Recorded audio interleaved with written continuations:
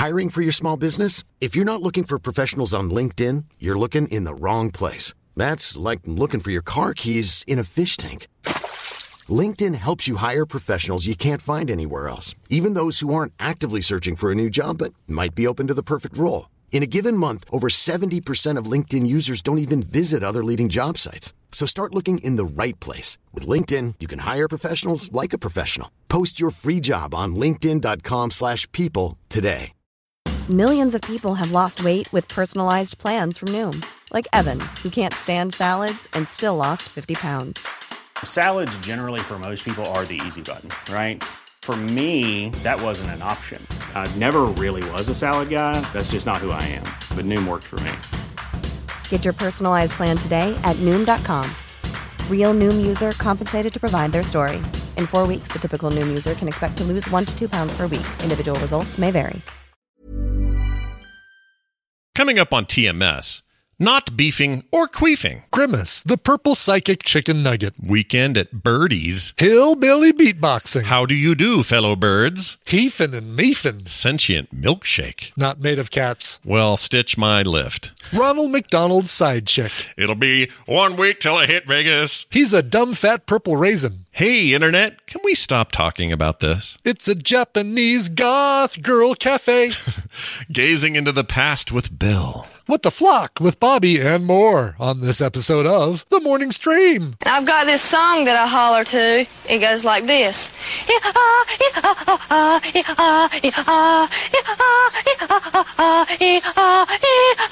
I sure did a very good job baking these brownies.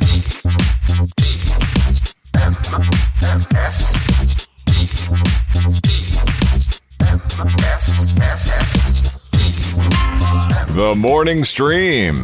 If God was a villain, he would have been me. There we go.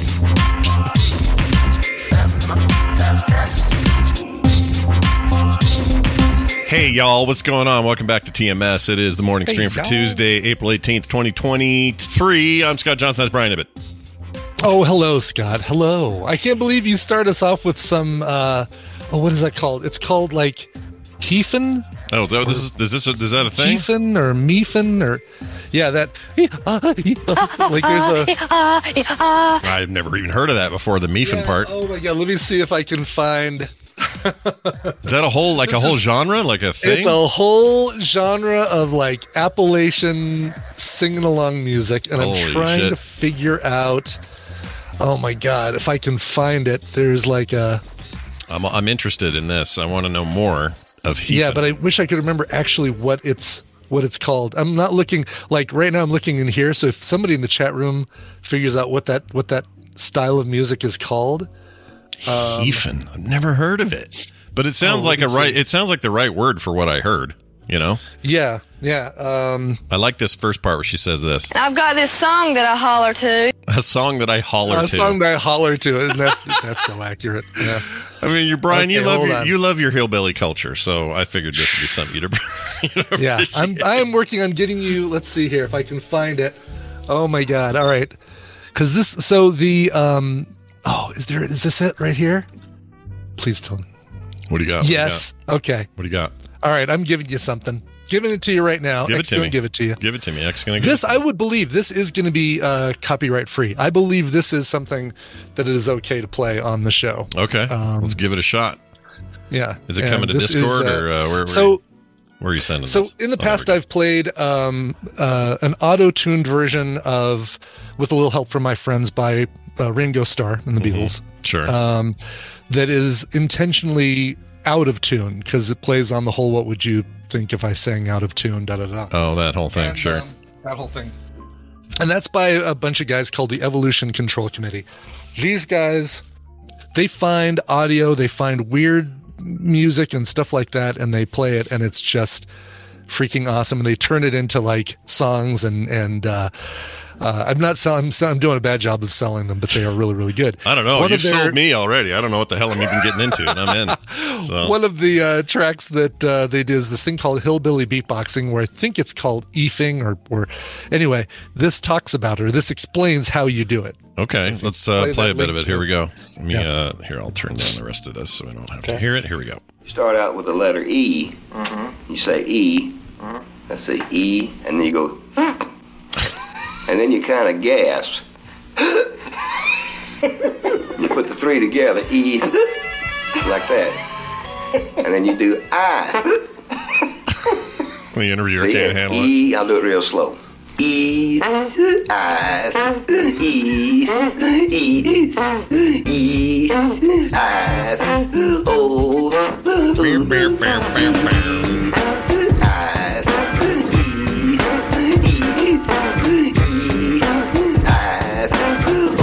Okay, what does it say about me that I love this? What does it say?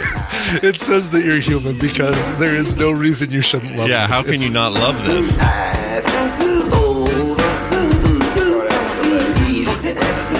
That is absolutely fantastic. Isn't that awesome? It's so good. Yeah. I hadn't even heard of this. And that's beefing. Sorry, what'd you call it? Eefing? I think, yeah, it's not beefing or queefing, but I think it's called eefing. All right. I want to say it's called eefing, and I thought they used the name in the title. That's what made it really hard for me to find it. But yeah, no, that's really great, dude. Stuff right there. Really like that. Is there more of that? Can I get more of this queefing? Not more of the eefing, but there's lots more of the Evolution Control Committee, and it's all fantastic. Well, was there? No, Barbra Streisand wasn't theirs. There was another thing they did that. Besides the what would you think if I sang auto-tune, there was another thing they did that was also more popular, and I can't remember what it was, but I'll look for it and see if I can find it. But what would you think? Is that the song? No, something else. Yeah, well, you mean the what would you think if I sang auto-tune? Different song. Yeah. I was thinking, what? See, I'd give that one to you, but I know that one actually would get flagged by YouTube. Yeah. Yeah. I don't know if this one will or not, but we'll find out. Probably not, but maybe. Yeah. I've been surprised before. And they usually assure me. They'll say there's a tiny little bit of the Sanford and Son theme in there, so who knows? Quincy Jones might be coming after us. Yeah. Oh, I'm sorry. Hold on. Back that track up. I didn't know Quincy Jones made the theme for that. I didn't know that. It's called The Street Beater, I believe, is the name of the song. I love that song. It's so good. Yeah, Quincy Jones. Man, did not know that. Okay, well, more information than I needed to know today. I got it. It's in my head now, and I'm going to tell the world. Yes. Somebody in my Lyft the other day. Can I share a little bit of other information? Only if I can do this right here. Be courteous and obey traffic regulations. All right, so we were talking about, so people often when they get in my car, they comment about my Stitch. I have a Stitch Stitch bobblehead that sits in the front of my car. Stitch like Disney Stitch, for those wondering. Disney Stitch, Lilo and Stitch, like this fella right here. Yeah, a little or smaller. Like about 1,000 that I have scattered all around my office here. You are really a Stitch super fan. I do love Stitch. Yeah. I feel like. Are you excited about a live action remake of Stitch, or does that bug you? No, I'm fine with it. Okay. I think they've done really well with the live action versions of their stuff. So that's definitely coming. So I'm excited for Brian's review. All right, back to your story. You're in the car. So so he gets in the car and he says, "Oh man, I love your Stitch bobblehead." And I said, "Oh yeah, thanks. Yeah, he's we're just about done for the day." So he's got a nice big smile on his face, even though he always has that same smile on his face. And the guy says, "Oh yeah," and I said, as opposed to the grimace that he usually has on his face. And he says, "Oh, grimace. Funny you bring up grimace. I love grimace." I'm like, "Oh, the McDonald's dude." Like, yeah, he said, and I say, so he even says, my friends and I did a whole deep dive on Grimace back in the day. We would actually say, what would Grimace do? Because we thought it was such a dumb, he's such a dumb, fat, purple, raisin looking. We don't even know what he is. We don't know what he is. What is he? What is? He's not a chicken nugget. He's not any of the food items. I always assume shakes or something, right? I didn't know, but I always assume shakes. So we'll see. Now, yeah. According to the McDonald's wiki at mcdonalds.fandom.com, I'm going to read you the first paragraph. It's like two sentences of the definition of grimace. All right? Grimace Some definition. of this will surprise you. Okay. Sit still, everyone. This is going to be big. Go. Yes. Grimace is a character featured in McDonaldland commercials. He is Ronald McDonald's most bestest friend and psychic. He is a large purple chicken nugget being of indeterminate species with short arms and legs. He is from the planet Kare. Okay, hold on. Did you say psychic or sidekick? That's exactly psychic. And when he read that to me, because he pulled this up on his phone too, and he said, psychic. I said, oh yeah, of course he's Ronald McDonald's sidekick. And he says, no, this says psychic. So Grimace lore. Unless this McDonald's wiki was done via dictation and it's a dictation error, Grimace is a psychic and he's a purple chicken nugget.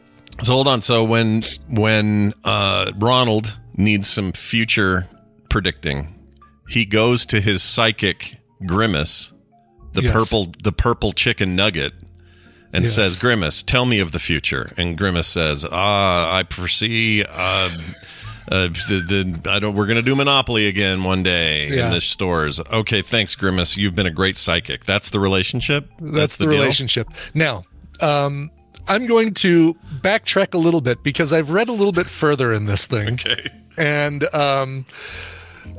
paragraph 2. Prior to ascending to deity status and becoming Destroyer of Worlds, Grimace had a successful career as a capital finance executive, primarily working in mergers and acquisitions for Fortune 100 companies, Chuck E. Cheese, and Kim Jong-il. Okay. Did someone's account get hacked on who fills out the wiki? Because that's insane. Apparently so. I mean, it is a wiki, so you can, it can be filled out by anybody, but... Sure. Let's see. Does Grimace have any different kind of... how does Wikipedia describe Grimace? That's a really good question. Let's find out. Is he psychic on Wikipedia? By the way, Frank Welker. Looks like Frank Welker did the voice of Grimace. At one really? Point. If this is to be, it looks like the actual Grimace stuff is down below all of this other stuff. I'm required to play this. No more Optimus Prime. Whenever his name comes up, I have to play that. For sure. Let's see here. So, Grimace character, a McDonald Land. All right, here we go. Hamburglar Grimace. Voiced by Lenny Weinrib, Frank Welker, and sometimes Larry Moran from 86 to 2003. So absolutely Frank Welker. Yeah. Oh, he had 4 arms in the beginning. Did you know that? Yeah, he was evil for stealing milkshakes. In the 15-minute drive where I took this guy, he pulled up photos of have you ever seen the evil original Grimace? I'm like, no, he was evil at the beginning. He's like, oh yeah, he had 4 arms. He'd steal milkshakes, and his eyes were like Gritty, the mascot. That's amazing. Yeah. This entry says he's from a species of grimaces, and he has an uncle named Uncle O'Grimacy who promoted the Shamrock Shakes. Oh, of course. Was he green? Was that other Grimace green? It doesn't show a photo of it. O'Grimacy? That's gotta be, right? He's not linked here. Yeah, exactly. Why would you even do it? But there he is, Uncle O'Grimacy, performer at Robert Towers. I can't find a picture though, damn it. Well, anyway, this is wild. Wow. This is wild. He was often referred to in his first commercial appearances as the crafty old Hamburglar. Oh, I'm sorry. I'm reading Hamburglar. I went one paragraph too high. I forgot to. I was reading and then I looked away and came back. So he's a theft evil and a Grimace, felon. Stealing milkshakes and cokes. Reintroduced to 72 as a protagonist, where he only has 1 set of arms. Oh, that was the difference. You see, he was a robber, horrible thief, and then he lost 2 arms, and he was like, "That's fine. I'll be good now." Exactly. Yeah. A McDonald's spokesperson has said that Grimace is a taste bud, but a 2014 tweet from McDonald's Twitter account stated that Grimace Laura says he's the embodiment of a milkshake. Okay, so that's my understanding was milkshake somehow. That's what I always thought. That he is an actual milkshake. Yeah, he's the embodiment. And instead of having like a cup walking around, a sentient milkshake. Yeah, it's like the guts of a milkshake. That was when I was a kid. I think someone somewhere told me that, but I still to this day, he's a big purple weirdo. Like, it's weird. He is a big purple weirdo, and I'm bummed now. I'm really bummed that he's not psychic. I wish that the McDonald's fan wiki was true, because you're getting very hungry for a Big Mac. Mm-hmm. Yep.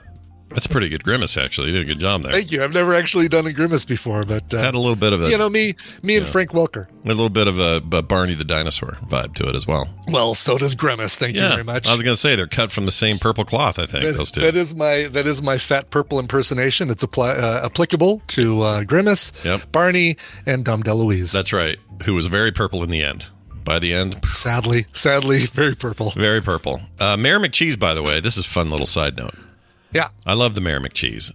Sure, he was voiced. So they had there was an episode of Clerks, the animated series, which got canceled way too soon. Very good which was so good. It was really running good. Batman joke. Oh, it was legit good. It was fantastic. It was. Yeah. Anyway, he was voiced by Al Franken. Oh, really? Yeah. This is the Mayor McCheese. Yeah, isn't that crazy? They had an episode called "Nothing Can Kill the Grimace," and they had Mayor McCheese in there, played by Al Franken, future senator at the time. I guess he wasn't in the Senate yet, but he would be. And then he would do something that was some light fondling. Not fondling. What was it? Photo fondling. He put his hands in front like he was going to do some fondling, but the person was asleep, and it was a little one gets the impression, though, that he maybe bowed out too quickly compared to all those around him who also do worse things. You know what I'm saying? Like, what do you mean by bowed out? Like, he opted himself out of that stuff and just no, he quit. So he quits the Senate based on he literally retires from his position as a senator from the great state of Massachusetts in light of that. And I remember going, well, that's probably good if that was the standard, meaning if everybody held themselves to that level, I would respect it. But nobody does. Nobody. Yeah. They do way worse shit than that, and they stay. Double down. They say, "Oh, it was, locker room talk, or it was, I hate that. The hearsay. She was describing something, blah blah blah." I'll bet sorry, Commonwealth, not state. Sorry. I know that he probably, he probably has some regret. I bet he feels like he may have jumped too soon because that was right before things got weird. And I don't know. He probably could have hung around. I can tell you this. I didn't think he was very funny as the stand-in host for the Daily Show for his week or whatever. Boy, split on that one. I didn't see any of it, so I can't offer anything. But when you hear people talking about the comedy, the Daily Show stand-in replacements, people either loved him or hated him. There's very few in between. Didn't work for me at all. I thought the best one was what's the guy's name? I can't think of names today. It's just one of those days where I don't know names. Today is different. Just today. Days. No other days I do this. It's just one of those days. I can't think of his name, but I love him. Anyway, let's move on. We got a phone call to play from Kevin in Ann Arbor, Michigan. All right. Holy cow. So Kevin, the originator of I Don't Like Bees. Yeah, he's the I Don't Like Bees guy. Let's see. Do I have that handy? I should, because that would be good to have.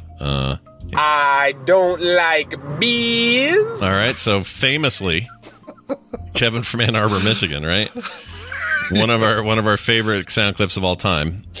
He hasn't written in a long time or done anything, and I just thought, oh well, he's fallen off. He's gone somewhere else. He's busy. Whatever. I just didn't know the fate of Kevin in Ann Arbor. And we didn't even know if he was still listening. Any of that stuff. No, none of it. But now I get this call, and it's fantastic. And it deals with us and him, and it's just great. I'm just going to play it. Here's a 1 minute call from Kevin in Ann Arbor. Finally, back to the rest of us. Hey, morning stream. Kevin from Ann Arbor here. I don't call a lot anymore and pester you as much as I used to, but I was just listening to an episode from a couple days ago, and Brian was talking about waking up at 4, not being able to fall back asleep, and then Scott was talking about dreading having to pee in the middle of the night because that's what sets off the old brain, and so you pee as many times as you can before you go to bed. I'm 32. You guys are like a lot older than that. And the fact that I can relate so well to both of you does not encourage me, give me a lot of encouragement for the next 20, 30 years of my life. So I'm already having the same problems as you now. So I appreciate it because misery loves company, but I'm also like, great. I'll be doing the same shit when I'm 50. Anyways, I love the show though. I also don't like peeing in the middle of the night. Bye. Isn't that great? So fantastic. And Brian's right. Don't be adding years to that. That's like 18 years. Yeah, like 20, 30 years. No, hold on. Yeah. Slow that 30 down there, buddy. What do you think? We're exactly. 70 by now or whatever we're supposed to be? Anyway, that was great. And we don't like these long periods of time where Kevin doesn't write in or call in. So, Kevin, feel free whenever you've got a thought. I think you're one of our you're one of the all-stars, so please send those in. We love it. Exactly. Hey, very well done. You're an all-star. Hey, now. He's an all-star. Hey, check this out. Andrew from, this is Asher77 in the chat, sent us a text that I thought would be good, because I didn't know this. Maybe you knew this, but let's read it. Hi, S&B. In regards to the 112 game on Wednesday's Battle Royale, so this was a couple of weeks ago. 112 or 112 is the international recognized emergency number and will divert to the country your emergency is in. In my case, 000 in Australia. Keep up the great work, Andrew. So if you do the 112 and you're here in Salt Lake City or in Denver, that will route to a 911. That's what he's claiming, and obviously we can't try it. I don't want to try it. It does kind of worry me that that 000, because I mean the reason I thought that they did 911 is because it makes it harder for a little kid who at the time would be playing on a touch tone phone to accidentally press those numbers. But 000, like again back in the day. Now, not such a big deal when you've got send and phones to unlock with Face ID and all that stuff. But 000 seems very easy. So does 999. Which is I think UK is 999, right? Yeah, yes, I think so. Aren't they 999 or 99? I think they're 999. Yeah, something like that. So or they were at one point. Yeah, to me, it's sensible to separate your numbers so little kids aren't accidentally calling it, because there's absolutely a greater than 80% chance that Van could accidentally call 112 for sure, or 000, obviously, and not 911. 911, you got to go 9, and then you got to go way up here, and you got to hit the 11. In fact, if I were them, I would have done like 919 or something, just to keep them jumping around the pad, So they're not actually hitting the thing. Right, but you also don't want to make it too difficult for the person who, again, movie trope, is crawling their way towards the phone and they knock the phone off the receiver off the hook, and then they reach up to the touch tone and go, beep. No, you're right. Boop. Yeah. Must press last one. Yeah, you're not wrong. But the thing that does surprise me more than anything else is that, if you type 112, or if you type, presumably works all like in reverse, right? If you do 911 in Australia, does it automatically route to 000? Oh, great. I mean, that could work. Technologically, it's not hard, but I don't know. I wonder. Yeah. I wonder if that's the case, why don't we all just settle on one? Right? If everything works, then let's just settle on one, so that let's do the one that makes the most sense, kind of like days and weeks and hours and all the stuff we all agree on. We should agree on that. That's kind of that's a very good point. Here's what Wikipedia says about it. Let's see if I can 112 is a part of the GSM standard, and all GSM-compatible telephone handsets are able to dial 112 even when locked or, in some countries, with no SIM card present. It is also the common emergency number in nearly all member states of the European Union, as well as several other countries of Europe and the world. All right. So, basically what we said. Yeah.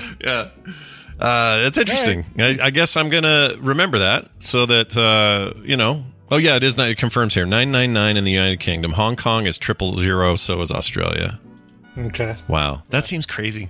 That does seem crazy. But then again, crazy. Let's say, Brian, you're under extreme duress. You've got your phone up. Let me pull up my keypad. Or my hands are tied behind my back, right? And I've got to unlock it with I have to pull off my shoes and my socks and operate my phone with my feet. Yeah. Then you can then the 000 makes sense, because you can kind of pinpoint that. Whereas 911, you're okay, toe, I think I'm on the 9. Beep. Okay, now where am I? Beep. Yeah, exactly. Okay, now I'm starting to swing.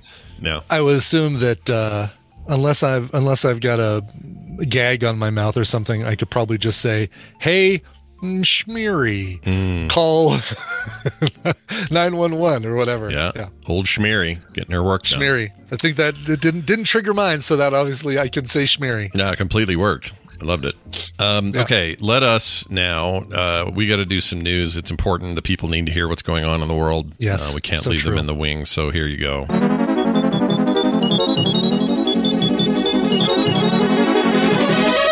Oh, look at that. It's time for the news, and it's brought to you by...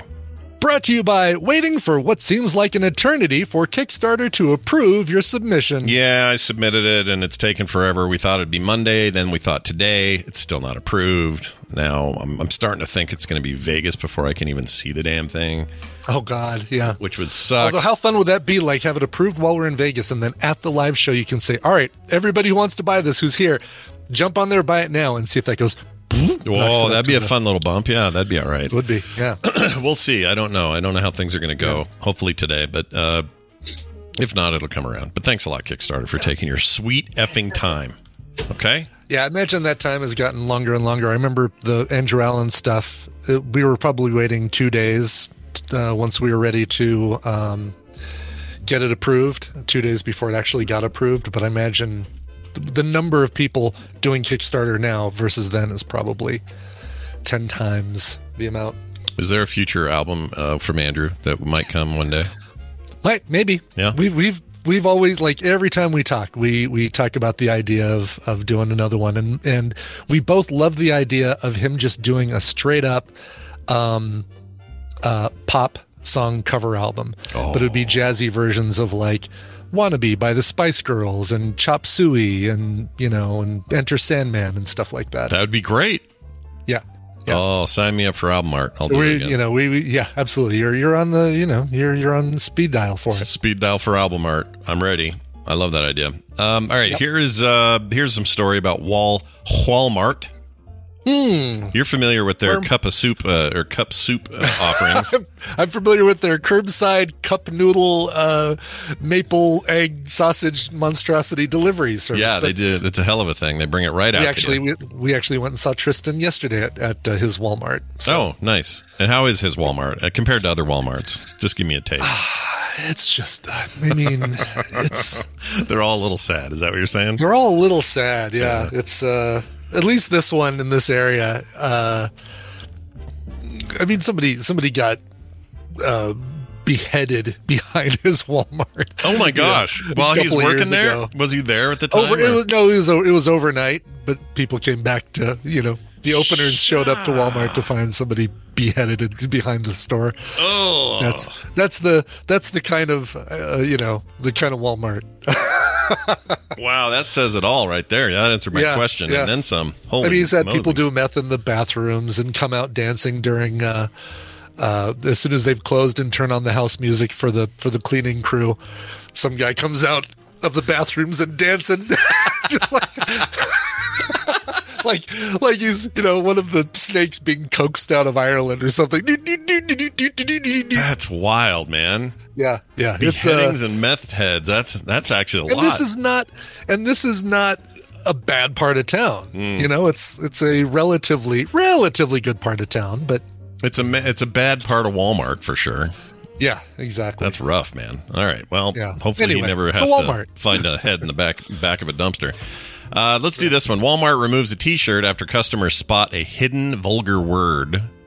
All right. So they did a little sleuthing there, and they found this problem.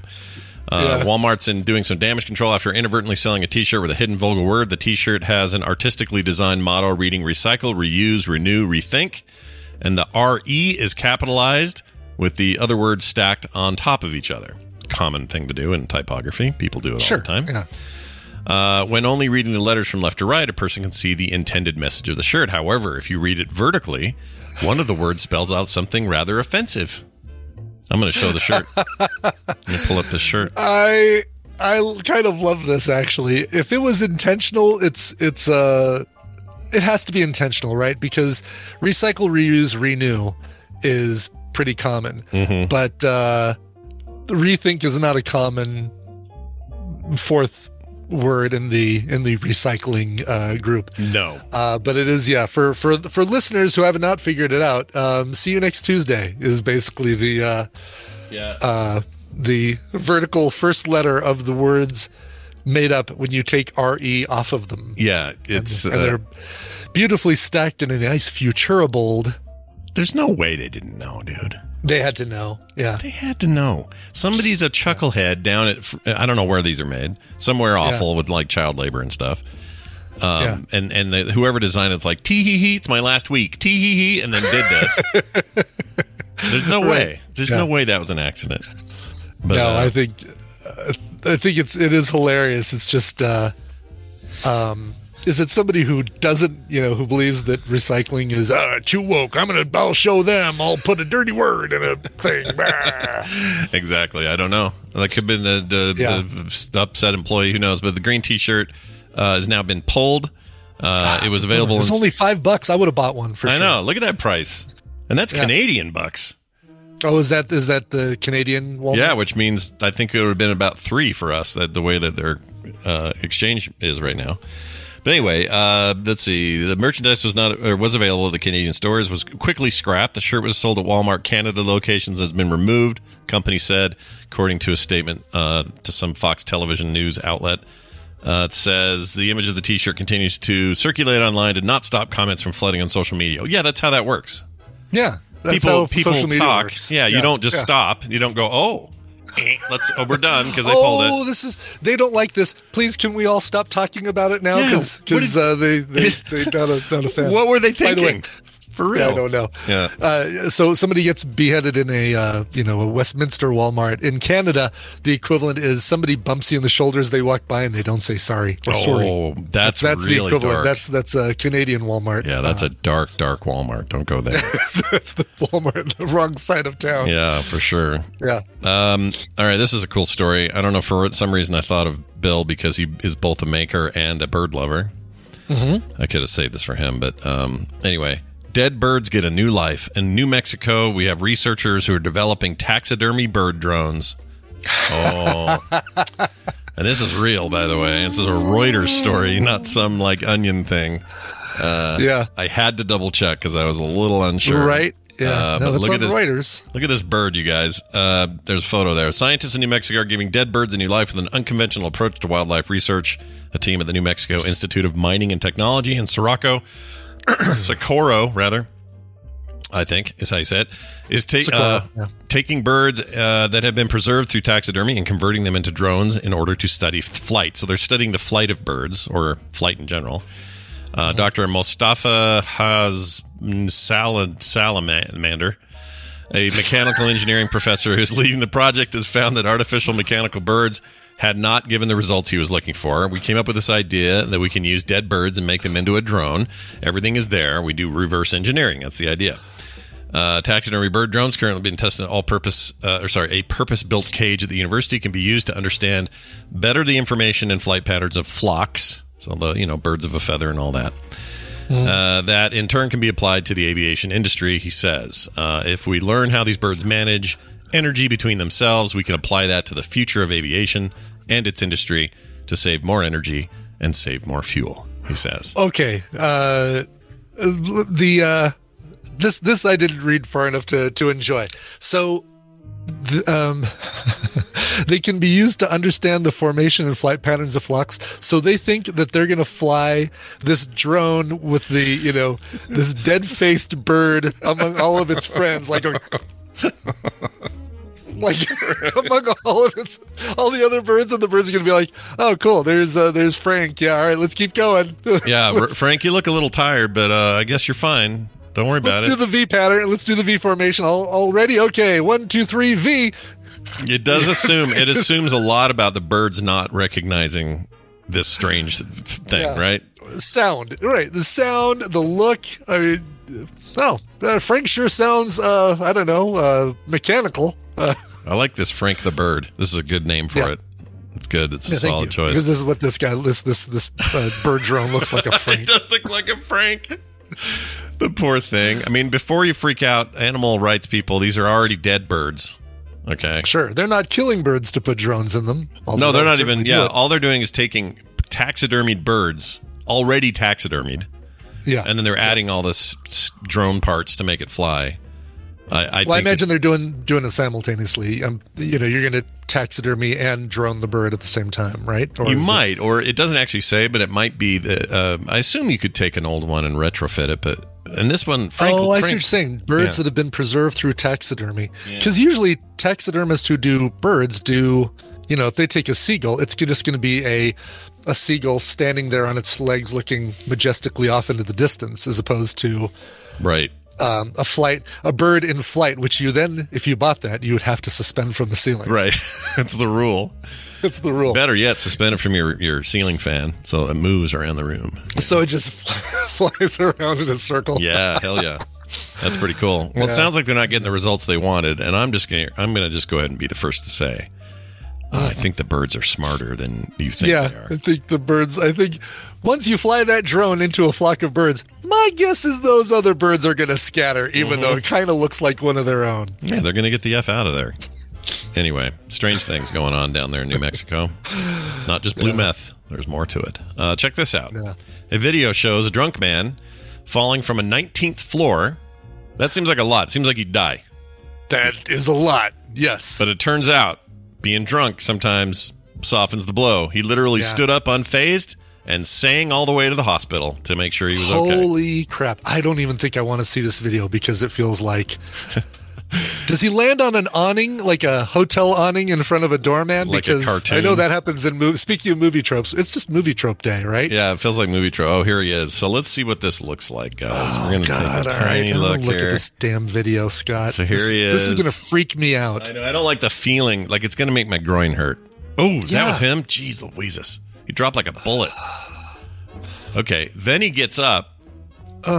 And continued singing all the way to the hospital. He did land on a car, just like a trope, like a movie.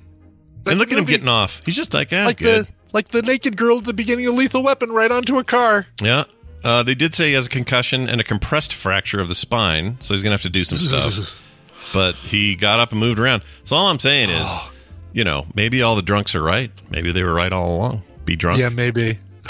Be drunk, get less hurt. Is that the deal? I don't know. It is the thing. Like they say that, babies in car accidents are fine because they don't tense up. It's when you tense up in an accident that you're prone to more physical harm. Yeah. But if you, and flop around, then you're going to be fine. I wonder if there's a way, and that's also probably why a lot of drunk driving accidents, the driver walks away fine. Exactly. Yeah. Which is bad, obviously.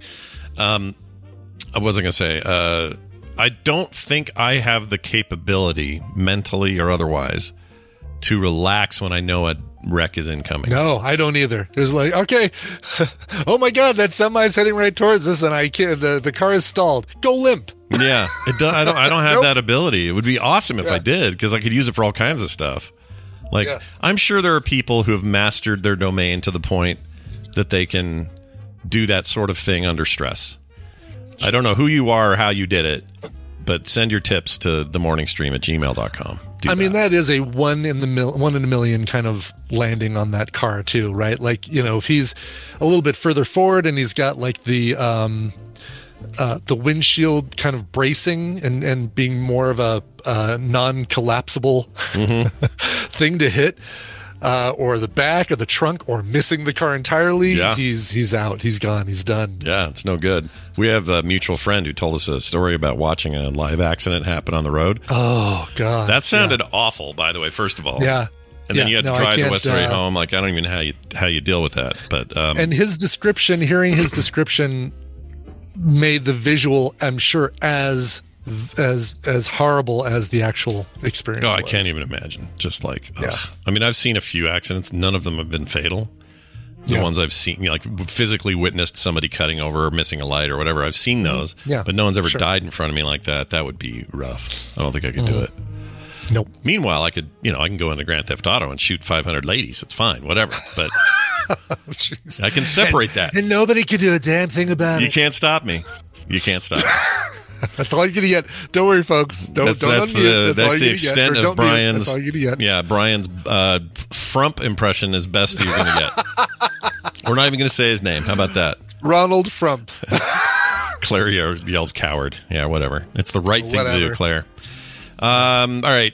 final story, unless, this might be our final story. That's literally our final story. Okay. A Japanese cafe waitress.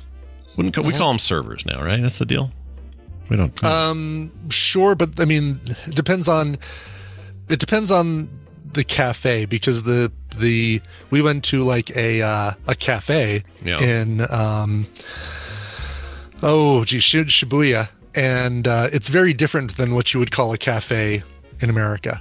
Oh, tell me. They're dressed as maids, and you call them over like maids and stuff like that, and they sing while they bring cat-looking cakes to you and stuff like that. Cat-looking cake, like it's shaped like a cat, like a cat's face. It's like a cake that's got ears and whiskers. No and stuff actual like that. cats were harmed in the making of the cake. They're not made of cats. Oh, yes, thank the Lord. So the Japanese cafe, it needs a little asterisk and define what kind of cafe. Yes, a maid cafe. That's exactly Keiketsu. Okay, so that's like a subgenre of cafes in Japan. It is a shub genre. A shub. Shub genre of cafes. Yes. Shub, you ever lose your cat cafe? I'm hungry. Let's go to Subway. You ever lose your cat cake? Your cat cake? So check this out. Japanese cafe waitress fired for mixing her own blood in the cocktails. This is not a cultural thing of cafes. Okay, don't be putting your own blood in anybody's food. Waitress from Japanese cafe Hokkaido, in Hokkaido, Japan. I thought it was the name of the place. Yeah. Was fired for mixing her own blood in the cocktail she served. The cafe in Sapporo announced the news on Twitter. Why does everyone announce everything on Twitter? Why? Why are we doing that? We all do it, but why? Why are we doing it? We all do it. Yeah. This is the problem. This is why billionaires are weird. It's because we just keep doing it. You want us to go somewhere else? Give us that name. Give us that name, Scott. You want us to go somewhere else? Give us that name. Give us that name, damn it. Saying that we have handle the other social media networks. It says they have fired the unidentified woman who made customers drinks. It's called Orikaku, which means original cocktail, mixed with fruits, colorful syrups, and her own blood. Yeah. Blah. Yeah. Such an act is no different from part-time job terrorism, and is absolutely not acceptable, says the cafe. Well, I agree with them. Adding the business was shut down for a day to replace all of its drinking glasses. They weren't even comfortable enough just to wash them. They had to replace them. I think I'd be okay if they just washed them. It's fine. You don't need I'd be okay with it too, but it's like it's like the Al Franken thing. It's like, you know what? Let's just get rid of all these glasses. Let's eliminate all the, let's take a further stand than maybe we need to, just to show that we're serious about this and we're taking a stand. That's true. Especially if you're a regular there and you're like, I don't want to ever go here again. There's blood. I don't want blood in my cocktail. So my orikaku. I don't know what this is. Oh, the owner tweeted this. Please let me continue the store a little longer so I can be happy alone. These are bad translations. Yeah. I'll clean the store, change glasses, and dispose of alcohol that may have been contaminated. Once again, I am very sorry to have caused you trouble this time, the owner tweeted. It advertises itself as a space where dark girls and problem children, who are also the cutest, serve customers. That feels like it should not be the last line of the article. No, it feels like that. No, it's not good. Needs to be. We need further explanation about the the cutest dark girls and problem children. Yeah, I'm sure it's like they got a theme where they're naughty or something. I don't know. I don't know what you're doing over there. You got your fetish restaurant. It's fine. I mean, I guess it feels like you hired dark girls and problem children to serve. You're going to get blood in your orikaku. Yeah, and by dark girls, I assume they mean like emo, depressing. Like women with dark thoughts. Yeah, dark actions. Yeah, or in Claire's case, like she says, a naughty pale girl. Right. Yes, that sounds about right. You are pale, and she's not. She's she's we're gonna normal. find out. She's like us. She's just one of us. One of us whiteys. Right. Exactly. You're fine. Don't you worry about it. The whitest person I know right now is Phoebe, the baby. She is like, like this stuff, like this right here. Hold on, and I'm not exaggerating. She is roughly this color of this stormtrooper head. Wow. which is a little yellow, unfortunately. But is that a 3D print? Oh no, that's a no. That's the one I bought somewhere. I think it's a bank, isn't it? Let's see. Oh no, it's not a penny like bank. It, but there's no hole. It has a hole, but I think that's maybe just the. Well, let's see. Lucasfilm, made in China. Yeah, I guess. Aren't I you think a little you're supposed holeless for a stormtrooper? Even like let's see the front of it again. Is that here you go. Yeah. Yeah, you'd think that. I think it's for painting. I think you're supposed to buy this and then paint a style on it or a design. Yeah, you should. You should use the Frog Pants colors. Yeah, we should do it. The Frog Pants logo colors and make a orange and. I'm like you. With you and your Stitch, that's how I am with Stormtrooper stuff. I will buy any Stormtrooper thing I can get my hands on. I got a child-sized one right there behind me. I got like 15 over there that aren't in view. There's another shorter one next to the child-sized one. The Luke Skywalker-sized one? Right, the Luke Skywalker-sized one. Yeah. It's Boba Fett's between his legs. Oh, this guy.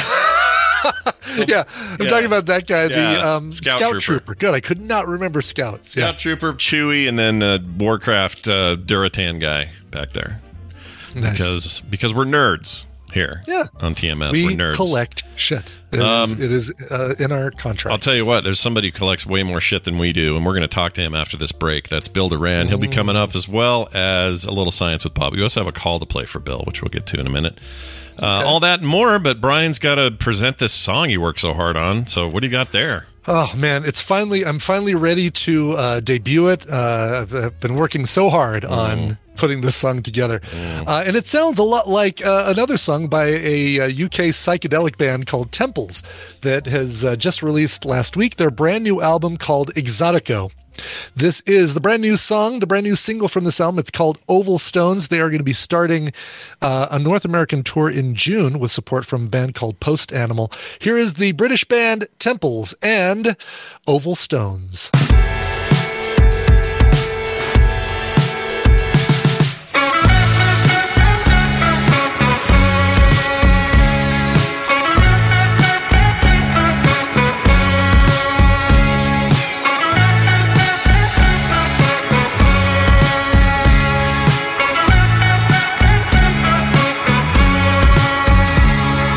Swimming with your soul, it was snowing in the way.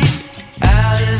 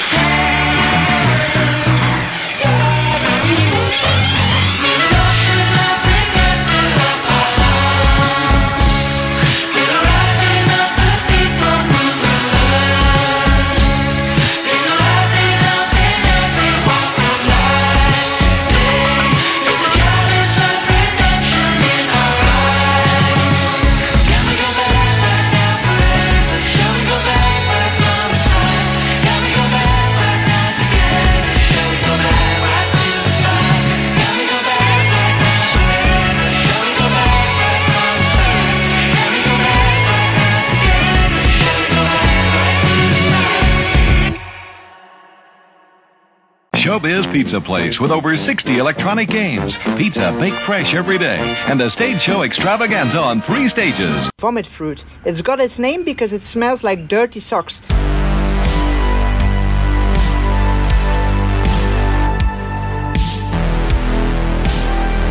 Here's your meatball. This is the morning stream.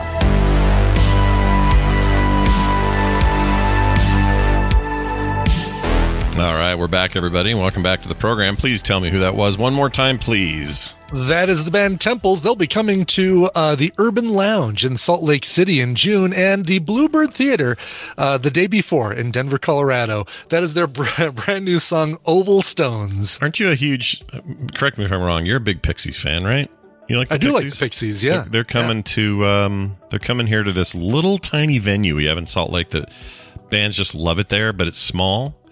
But they love it because the way it's like, I forgot the name of it. If Carter was here, she'd tell me, but it's some kind of, it's a cool name. Anyway, and since I don't remember names today, you're not getting the name out of me. But the point is, is it like all the original members, like Frank Black or Black Francis and Kim Deal and?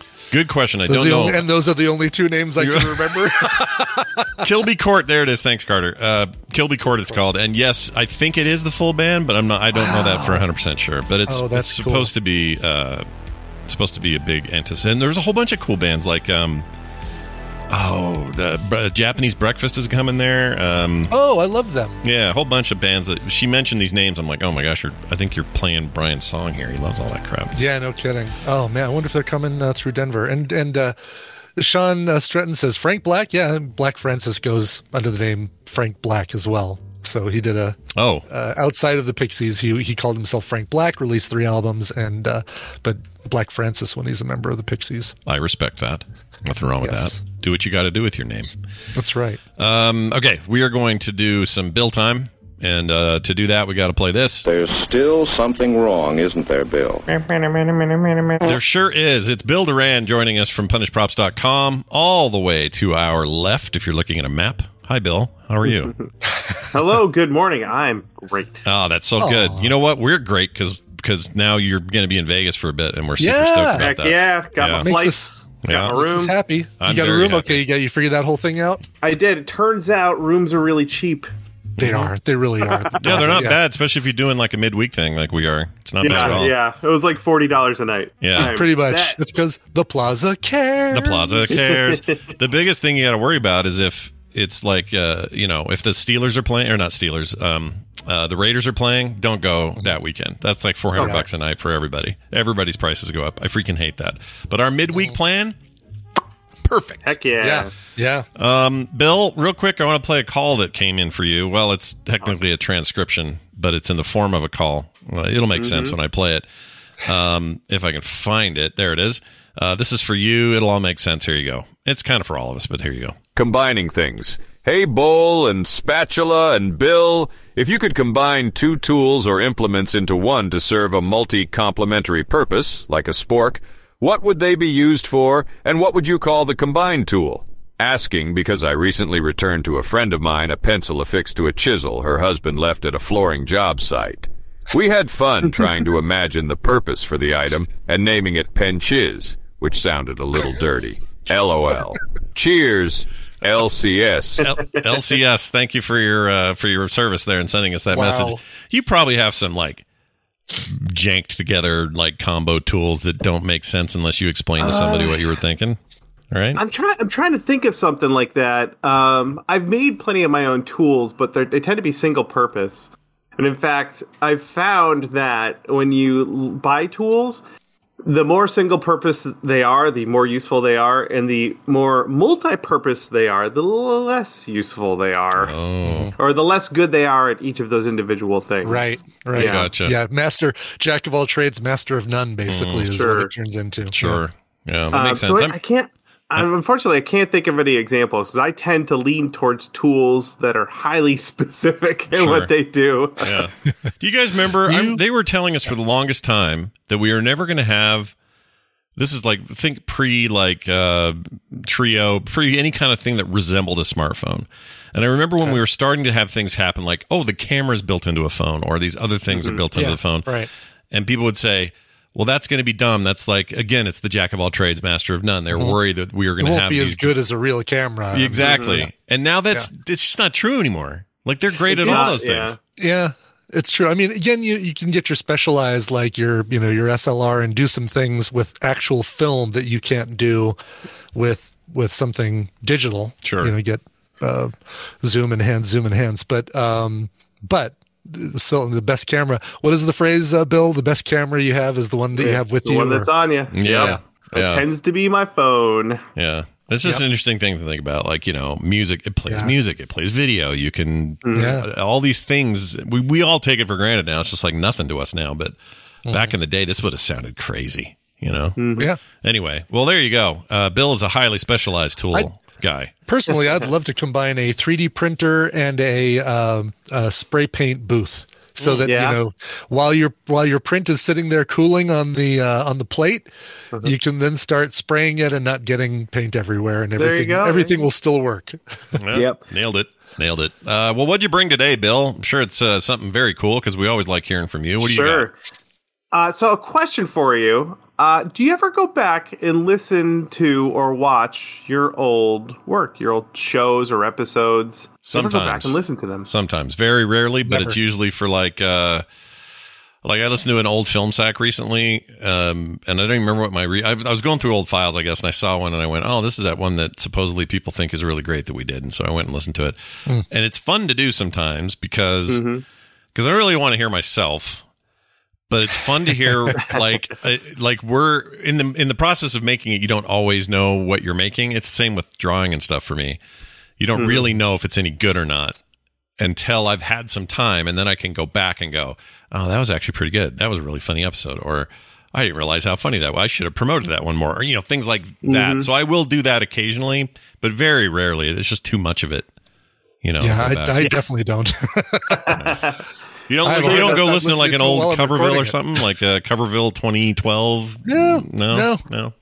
It's and it's not one of those things like I just hate the sound of my own voice, but it's it's like I don't know. Maybe it's just I don't have time, right? It's like I don't have time to listen to it again. Yeah. I tend not to, although recently we've been trying to watch some of our old stuff, and there's a lot of reasons why not to watch them. We watch all our videos before they get published anyway. The final edit we watch it. We sit down and just watch it real time. But also, like when you're making content, you don't have time to watch content. I barely have time to watch all of my friends' content. In fact, I don't have enough time to watch all my friends' content. And we've made like 700 prop videos. It's just a monster to go through. Yeah. Oh my gosh, that's a lot, dude. That's a ton of content, And if I look at my files, I got like 6,000 episodes of things. I'm not going to go back and, do that very often. I'll tell you what, too, though. There are other forces that keep me from watching my old stuff. So, for example, maybe the video didn't perform as well as I had hoped. Like my Blade Runner Blaster video. I spent like 6 months working on that thing, and almost nobody watched the video. Oh, man. So that creates this mental block, and I don't want to... I haven't gone back and watched that video. I will at some point, but... You get emotionally tied to this stuff. You do. And when when you work really hard on something and you find out you got like less engagement on the thing you worked on, that's kind of a bad feeling. It's unfortunate because we should just, we talk about it on the show all the time. We should do stuff just because we love doing it. And if you can monetize it, great. But it is kind of disheartening when you do a thing you worked really hard on and then you find out, well, this one got 20 views. Yeah. I don't know. Now, on the flip side, do you have any episodes or videos or anything like that you are particularly proud of that you've gone back to watch? Well, TMS is a blur, right, Brian? Too much of it. It's just too much. Yeah. There's too much for us to go back. I mean, if I did go back and listen to things, it would be things like the Coverville 500, the 1000th episode. 800 was one that I did specifically as an episode to introduce new people to the show. So it was like, hey, if you've never heard an episode of Coverville, go listen to Coverville 800 and you'll get the type of show. Yeah, the really good example. Exactly.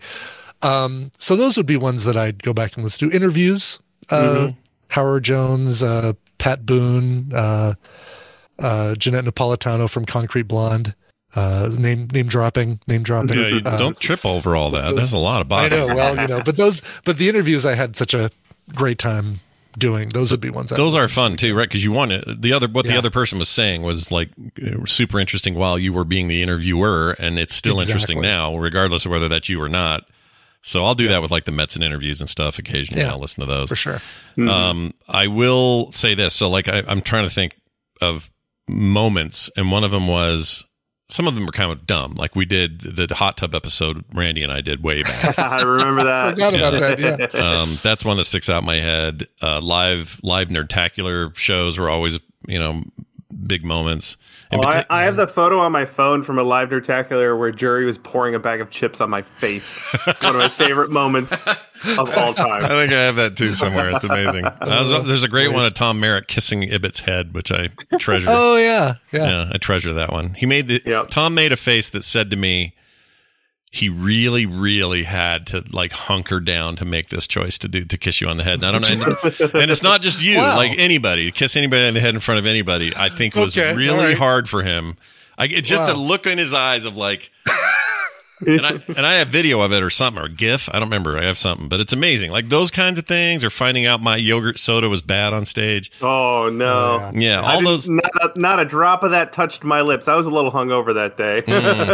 Lucky man. You're very lucky. You may have hurled if you had tasted what I tasted. Yeah, it was pretty I almost hurled without tasting any of it. But also there are film sacks in particular that I think fondly of. Like someone in the chat room mentioned it, but the Street Fighter episode was one of my favorites. It also birthed one of Brian's greatest quotes of all time when he said "shit Retiefter," and I never forgot it. It's amazing. There's lots of those sorts of things in that show. So it really just depends on the show and the content. Yeah. But I have some weird animation on YouTube that I put up there in like 2006, 2007 that I will go back to sometimes. And I'm always surprised how much I liked it and how much I wish I would have kept doing it. It just was so time consuming. Mm-hmm, yeah. But they were just these cheeseball little flash animations that I turned into video and added my own sound effects and did all this stuff. And I look at it now and I go, man, where's my gumption now? Why don't I make more animation? So yeah, that it serves as that too, right? As like a, sure. Hey, you used to do this. Why are you not doing that now? Or why aren't you upping your game to match what you used to do? So yeah. To answer your question, yes, occasionally we do. Sure. Now, like I said, we've been going back and watching some of our old videos. I've watched a lot of our older videos for a while for our patrons. We were filming commentary on some of our shorter, older videos. Mm-hmm. Over time, they started getting long, and filming commentary for a 45-minute long video takes a while. But things I've noticed while watching some of my older videos, including some of the newer ones, I really enjoy watching them. Turns out I've been making these videos for me. And I think that's a good thing. I've been making these videos as something that I would enjoy watching, and I've been consistent about that, and I like that a lot. Yes. Sometimes I'll watch a video, and I will have zero memory of filming it.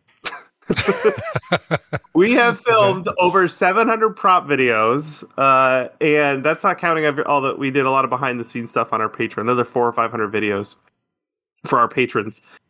It's just so much to remember, and it's bananas to watch me. I know it's me doing something and have no memory of it. Yeah, it's like Film Sack for us. We do that every time. Have we seen this movie? No, maybe. Yeah, all the time. There's times where we have definitely seen it, and nobody thinks we've seen it. Mm-hmm. Like we're just like, how is that possible to have zero memory of recording that episode? But it happens. Something I think the biggest thing I've noticed is the videos of mine that I enjoy watching the most are the videos that have friends or Brittany in them. There's something about having me and my friends on screen making each other laugh and building something cool that makes me really happy, and I want to do more of that. I want that. Those are the kind of videos I want to make. Yeah, you don't want sad ones of you in the corner going, "Hey, it's Bill." No. There aren't any of those. There are some that are awkward for sure. That's Do you have any? How about that? Let me ask you this: Do you have a barrier though when you watch your old stuff where you feel like, cringe? I can't believe I said that. Like that's what's hard for me sometimes. Is I'll hear an old ELR episode, and I'll just think, why was anyone listening to this? What the frick was wrong with me? That's how it felt anyway. But I feel that way when the way I present to camera. That's something I've gotten a lot better at. But when I watch the old videos, I'm like, hey, this guy knows what he's talking about. I'm actually kind of impressed and surprised. Yeah. So other than just being a little awkward in front of the camera, I don't cringe. I actually don't really do much cringing. And if I have to, I can just pretend that weird guy is Rob, my twin brother. Right. Exactly. Rob, right. what a weirdo. Blame it on Rob. Yeah. I was gonna say, shouldn't have had him film this video. You always say you guys never did that stuff when you were younger, but now you can do it it's got a practical application. Oh, that video sucked. That was Rob. It wasn't me. Yeah. Or that day in class, it was a terrible time during school. That wasn't Rob. That was Bill. It wasn't me. Mm-hmm. Wasn't me. I love it. Yeah. I love it. Well, that's great. This is good advice. Just don't always just throw your stuff. And this is, by the way, art advice, great advice, because sometimes go back and view your old stuff. When you're done, you're sick of it. You're like, oh, I don't want to ever see this again. And then go check it a year later and you'll be like, oh, it was all right. Yeah. So anyway. Bill, do you have a little bonusy deal for us this week? I do. Destin over at Smarter Every Day did a video. He's done a couple of videos on the Prince Rupert's drop, this glass drop that you can make that's nearly indestructible. And then they put that glass drop into more molten glass. It's really cool. Oh, that is cool. They spend a lot of time at a glass blowing company and show a lot of different glass blowing techniques. So it's a terrific video. Oh, that sounds great. I just realized we didn't tell Bill. Put a link in the YouTube chat. Did you? Let's see. I'm not seeing it.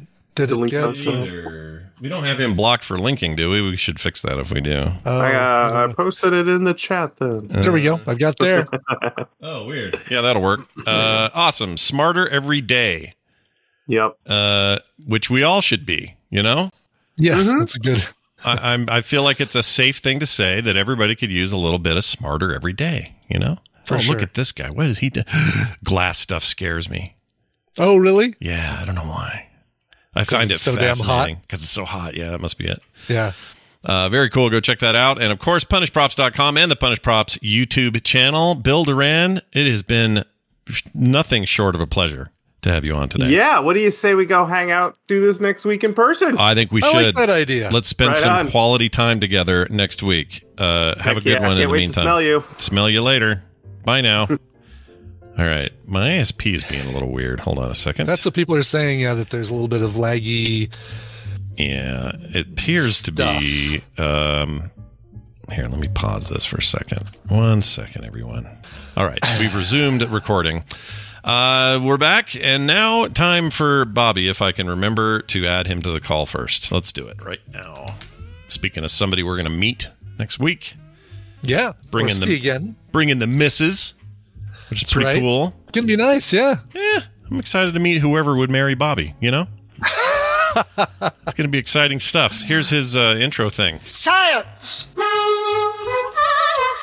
Bob is hungry, and the soup looks good. It sure does. Bob looks good, too. Look at you, Bobby, with your hair pulled back, looking all suave. What's going on, man? Oh, not a lot. Yeah, just living That's life. That's a lie. There's been a lot going on. Oh, yeah. There are a few things going on. Yeah. People are busy. I know you guys got all your secret shit that none of us can know about that keeps you busy. But do you feel ready for next week? Do you feel prepared? Oh, I'm more than ready. I'm excited even. Wow. High level of readiness. Good. That's great. I'm not sure. I was looking for a word. I think excited. Is there a little anxious in there as well? It's a little. Oh, for sure. I'm always anxious whenever, people are involved. Yeah. When other humans are there. I get it. Yeah. But we're the nicest, easiest humans right? Yeah. Yeah, I think, to be honest, it's true. I was out to dinner with my wife, who is going to be coming with me. Yeah. And she was asking about, we were just chatting about how fun it's going to be, and I was telling her, seriously, the people, the TMS fans are just about the nicest people I've ever met. So in your life, in your whole life. No, maybe not. Maybe there's someone like your mom. That's not even an exaggeration. It is. It's just the truth. Oh, your camera went all blown out. No, there you go. I'm fixing it. Don't worry. That's all good. All behind the scenes, how the sausage Logitech G Hub, everyone's favorite camera software. Yeah, that thing sucks. Hate that app. Yeah. It's really bad. I love Logitech. Can't stand that software. It's the worst. Bob, let's get to some science. Bobby hosts a science show, and so when he comes on here, we talk about science. So what's going on? What are we doing? I'm gonna have. Do you remember I told you how busy I was? I'm gonna have to say that my dog ate my homework. That's the excuse. Okay. That I have. So you want to talk about putting drone parts into taxidermy seagulls? Sure. I thought that was really funny. I'm with you guys. There's no how are they going to expect? Like if the excuse is that they're trying to study how birds flock, you know? Yeah. Because there is plenty to study there, right? Like understanding what are the signals and behavioral, like flocking behavior is emergent behavior, and it's all, you know, some sort of algorithm inside the brain of each of those birds that when they get together, they behave in this certain way, right? Mm-hmm. Worthy of study for sure. Trying to understand. It's definitely worthy of study, and it would be cool if you had a bird and you could control things about it, like, oh, what if we have what do we have to do to make other birds follow this bird? Or what if we put this bird into the middle of the flock and do this? Will it affect the, you know, you could tease apart what kind of signals change the way that birds flock. But there's no way. I have a drone, like one of those Phantom, the DJI. Yeah.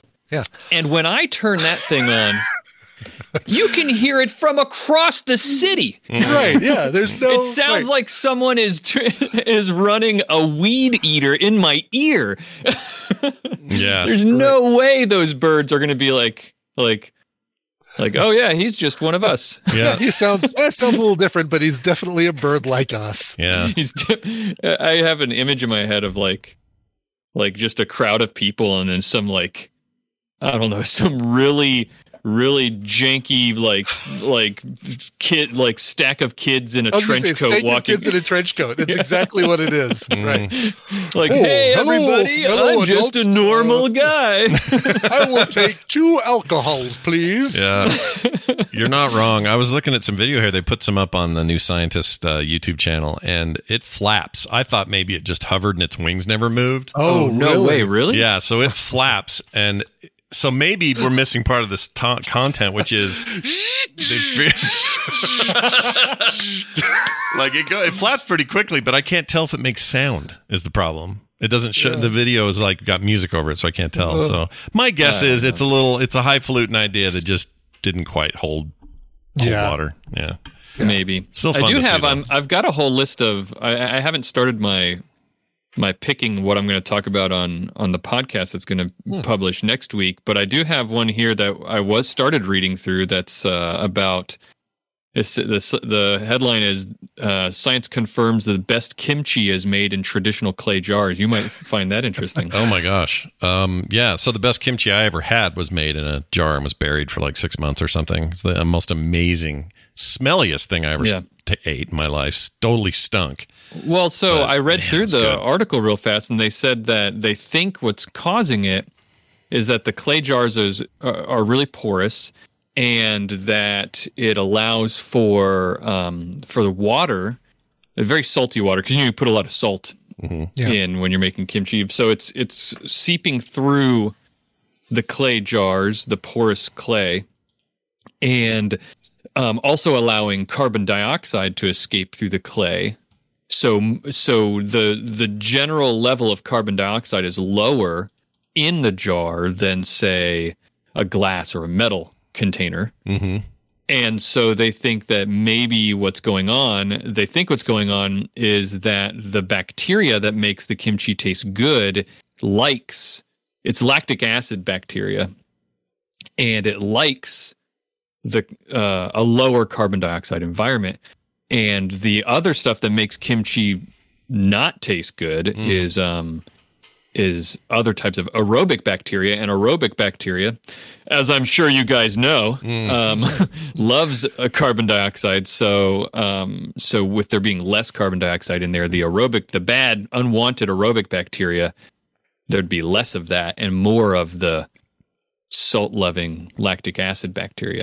Yeah, that is interesting, right? Because it feels like they wouldn't have known the difference back then when people in ancient times were making early forms of kimchi. They just had clay pots. That's what they had. They stick them in there, bury it, and done. Exactly. And say, this one's a little more porous. I think this one will have a better flavor to it. Yeah, I always find that interesting because they don't know. They don't have any idea until it's just working and they know it's good and people like it, but they don't know why. And I like studies like this because there's a lot of people who, especially when it comes to food and especially when it comes to like ancient wisdom, quote unquote. A lot of people are like, oh, people have been doing it for thousands of years, so it must be best. And so that type of thinking often leads to sort of confirmation bias, and people just, oh, it's supposed to be the best, so then of course I'm going to have this biased way of thinking, and then I will convince myself that it tastes better, when maybe it doesn't really. Right. You're just looking for it, yeah. So these people are doing what scientists do and saying, you know what, we should actually look at this and see if it is better. So that's the first thing they did, according to this article, is they just made some batches of kimchi in a traditional clay pot, and then other ones in other pots, and then they just blind taste tested it, and then also measured it to see what kind of bacteria and stuff are in it. And then they looked at under like a microscope, like I think they actually use CT scans too to look at the microscopic structure of the material and what's going on there and stuff like that. Again, a thing my brother's ancient ancestors would not have the wherewithal to do. They just knew it was good.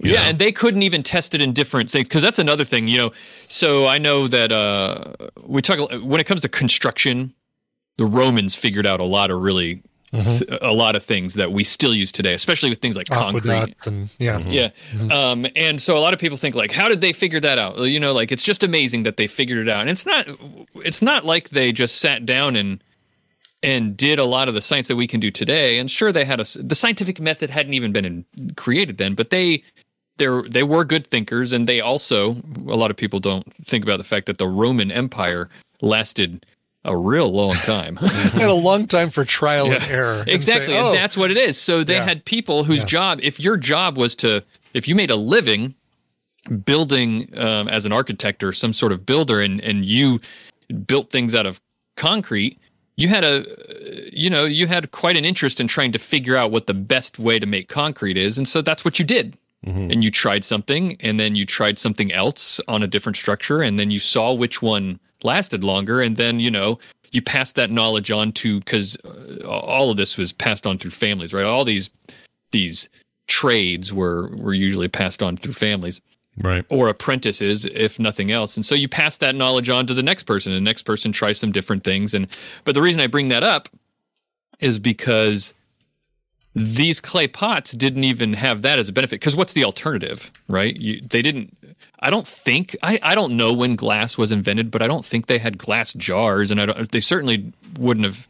I guess they might have had like bronze. Yeah, pots. They could have had bronze, possibly. So maybe they were trying other things. Maybe out. Yeah, but that would be just trial and error, right? They don't really understand the ins and outs. Like, oh, this one tastes like a Moscow Mule. Let's not ever have this one again. Yeah. This kimchi. Yeah. I assume this is all the thought process, by the way, that I would normally go through before coming on the show. I would say, well, when was glass invented? Let me actually look that up. When did they have bronze pots back? Let me see. This is like seeing how you make your sausage. That's right. Exactly. Right. So let me ask you this, and I know this seems separate, but to me, it's like the same process or the same kind of question. And I'm sure data exists. I just haven't looked it up. But you know that feeling when you're at camp or you're somewhere outside. Food tastes better. You don't know why it does. It just does. If it's a peanut butter and jelly sandwich, that peanut butter and jelly sandwich is way better at the park than it ever would be in your kitchen. Except milk. Good point. Milk is bad immediately in outdoors. You're right. I don't know. It's exposed to sunlight. It's like a gremlin. Well, I don't. If you take milk outside, it's instantly disgusting. I don't know why anyone would drink milk outdoors. I don't either. It's gross. You're not wrong. But knowing that, there's probably science that tells us. It feels like MythBusters may have done this even, but why I can have a hot dog at an outdoor, you know, I don't know, baseball park and have it be amazing and not really that big of a deal. It's like kind of a poopy dog, but it's really good out there for some reason. You eat that same thing at home, you're just kind of bleh. I wonder why that is, you know? Like, what's our deal? Do you think it's like, it can't be just pure like placebo. There's got to be more than that. Right. Anyway, that should be an upcoming future thing you do. I think it's soaked in a ton of salt at the ballpark. And fair point.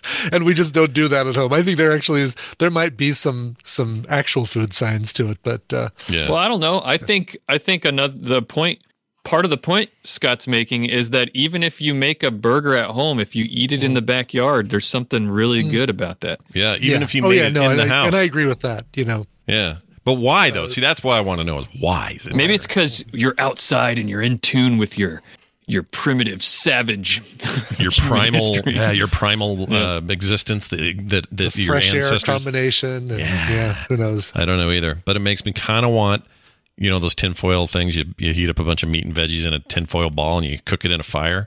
That sounds so good right now. Most violent sports happen outdoors. Violent murders, most of them happen outdoors too. That's a really good point. We do all our best and worst work outside. Yeah. I don't know why that is, but there you are.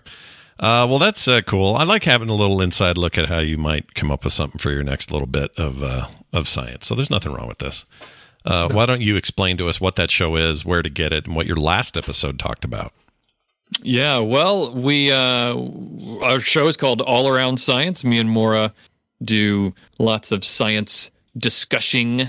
Or is that a word, discussing? Discussion. It really isn't. No. It's not, but I like it. Well, you know what? We do it.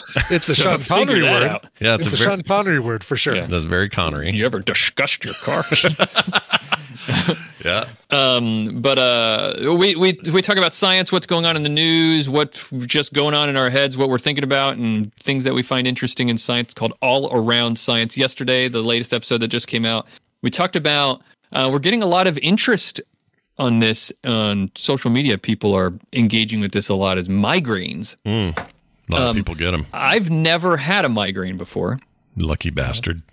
Yeah, that's what I'm hearing because my co-host Maura gets migraines, and she looked into it, and we talked a lot about the science, what we do know, and a lot about what we don't know. And because if you've never had a migraine before, if you've had a migraine, you know this, but if you've never had a migraine before, a migraine is very literally not just a bad headache. It's something different. In the brain, what's happening is different. Yeah. A headache, is just swelling of blood vessels in your head that causes pain. But a migraine is totally different. And so we talk about that. And it seems that people are really liking this one. So you should check that out. All Around Science. I can count on one hand how many times I've had them, but every time I have one, worst thing. It's the worst. And lots of migraines are very different. There's a very wide range of experience with migraines. And that's part of what makes it so hard to study and why we don't know a lot about it. I wish mine wasn't so painful. My sister gets them too. My sister Misha, she gets them really bad. She has to lay in the dark for like 2 hours to get rid of them. I wish they weren't the painful kind, because I have heard of kinds that are like, oh, you just kind of feel euphoric for an hour, or you see bright lights. Exactly. I've never heard of that before. Exactly, Brian. No, there's some people just have all sorts of symptoms, but pain is not always one of them. Huh. Yeah. Some people get euphoric after a migraine is over. So you go through all the pain for several hours, and then you wake up and you feel great and you have lots of energy. But and some of them are just visual. There was a famous, I forgot his name, guy that was on NPR all the time doing brain neurology segments, and he's from a different country, and I can't remember his name because I don't remember names today. But anyway, this guy, he had a version called visual something. Anyway, basically it was a visual thing. He would hallucinate, or he would see things that weren't there, and he knew what it was. He knew it was part of his migraine, but the migraine would happen, no pain, but he would see people and stuff happening that weren't really there. Wow. And that's pretty Did they ever come true? Like, were they, like premonitions, like seeing the future or alternate realities or something? I don't think so, but probably more like my stupid dreams where none of it makes sense, and why would you do it? Yeah. But that's fascinating to me. So do check it out, everybody. Big show coming up. That's All Around Science, which you can find and anywhere. I'll see you guys in Less than a week. Yeah. In Las Coming in on Vegas. Sunday. 5 days, something like I that. mean, are you excited beyond control? Because I kind of am. I'm very excited. I'm having difficulty controlling myself day to day. Yeah. Yeah, same. Sure. Every once in a while, I just start flailing like a Muppet. Yeah. Yeah. Yep. You got to be careful because if you show too low on the Muppet, you see where the hand goes up your butt, and you don't want that. You can't have that. I am not interested in that. No. Bobby, have a great week. We'll see you next time. I guess we'll see him in Vegas. That's where we'll see him. Yeah. We'll see. That'll be the next time. Yeah. See you next time. You know where we Vegas see you? in 5 days. The next time will be literally we'll see you in Vegas. How about that? That's right. We will visually see you. I found a couple quick things. I found before we go. I found a let's see if I can find the name. Okay, there we go. I found a thing that it just kind of cheered me up yesterday. I was kind of having a rotten mood day. Aw. Don't know why. Just didn't. I think there was a storm coming, and I react to that crap. It's weird. Yeah. Anyway, speaking of weird things, somebody named Andrew. I don't have his first name or his last name. I do have his first name. He is somebody who left me a note at Nerdtacular 2017. It was somebody who didn't ever have a chance, and he included your name and a few other host names. He never had a chance to talk with any of us personally, which is something we always tried to do at those events, right? Always try to be available to everyone, whatever. We're not up on everyone, some perch. everyone all at once. Yeah, Yes. everyone all at once. And he said he didn't get a chance to do that. He didn't want to bother us and all this sort of stuff. Oh. But then there's just really long, nice letter that just said the nicest things about us, about the network, about the content we make. And I know it was 2017. It's been some time now. I just want that, Andrew, to know if you're still listening to TMS, which he spoke very highly of in the letter. I just wanted you to know it made my day better yesterday. So thank you for writing that all that time ago. And I'm glad I keep those things. I have a whole stack of that kind of crap. Oh, for sure. Yeah, I have a folder. And then one other note, a member of our community, Zomniac, is in the chat occasionally, having some gnarly surgery this week. And just a shout out to him. Everybody be thinking about Zomniac. Some of you probably know him. He bought us breakfast last year at TMS Vegas, or about some people. I don't know if I was there for the Zomniac breakfast, but yeah, super generous, he took some folks awesome, out to breakfast. Just an awesome dude, and is currently just going through some rotten business. So anyway, I want to wish him nothing but the best during this week because he deserves it for sure. Okay, that's it for us. Don't forget to join us on Patreon.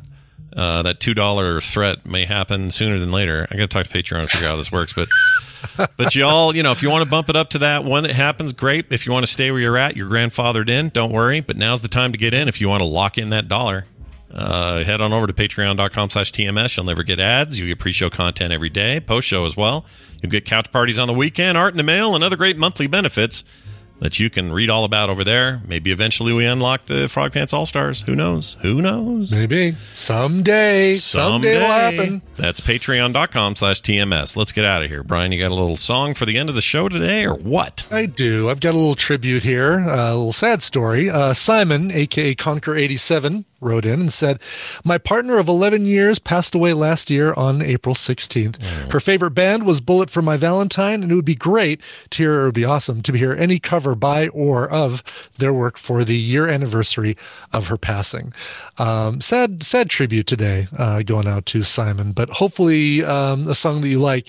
This is from their 2018 album Gravity. I think this is a bonus track on that deluxe edition of that album.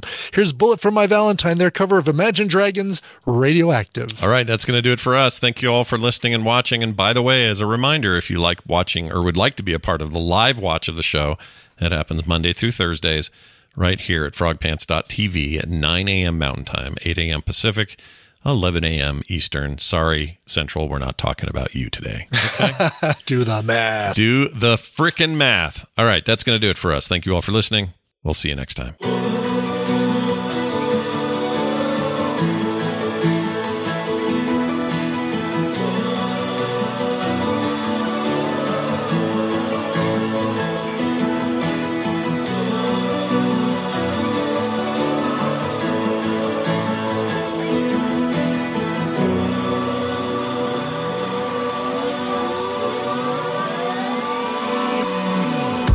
I'm waking up to ashes dust.